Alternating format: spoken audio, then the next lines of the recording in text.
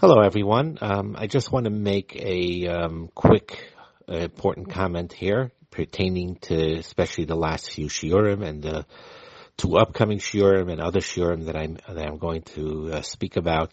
And like I said many times, and I just want to reemphasize it, that these shiurim are primarily hashkafa type shiurim.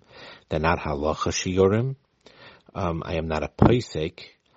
And I can't paskin, so anyone that needs a psak pertaining these type of things need to speak to a Rav, and if they can't, if they don't have a Rav, to try to find one, or, like I could try to look around and see if I could get, someone to direct you to get a psak, but I'm not a paisik.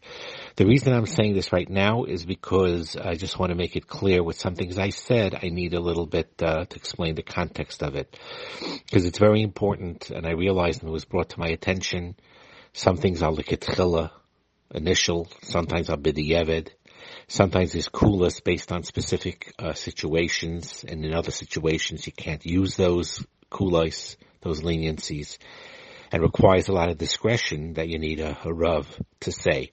So I want to make 2 points here on things that I said to make it clear. So one thing I did say, that, some paiskim would allow a woman to wear colored underwear in the 7 clean days.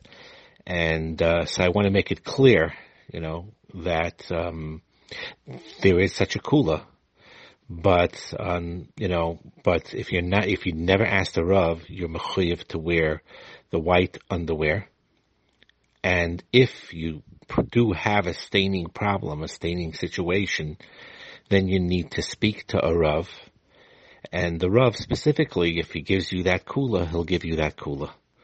But you can't, I don't want anyone to take it upon themselves by hearing what I said and on their own do something like, wearing colored garments and design nikiyim, and they can't do that. They have to wear the white undergarments, and if they have staining issues, they have to speak to a Rav about it. So that's one thing. Another thing where I talked about zer levatala, and whether there is that isser, when a husband and wife are intimate with one another, it's also a very sensitive topic, and it's best that you speak to a Rav, a paisek, a mentor that is close to a Rav and paisek that can address those issues. And so those are 2 points that I wanted to bring up on the specific things that I said.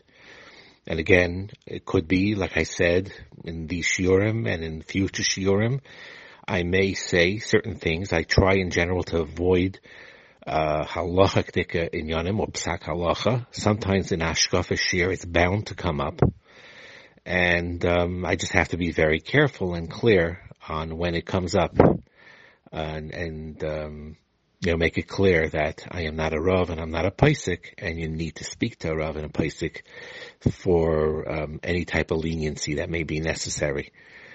Okay, so I just wanted to bring that up to your attention. And thank you very much for listening, and I really, really appreciate it. And may Hashem help that all your shalom bayis should be wonderful, and that also when halachic shaylas do come up, that you do have the ability to ask someone, a trustworthy Rav, a paisik, to discuss these type of issues with. Thank you very much.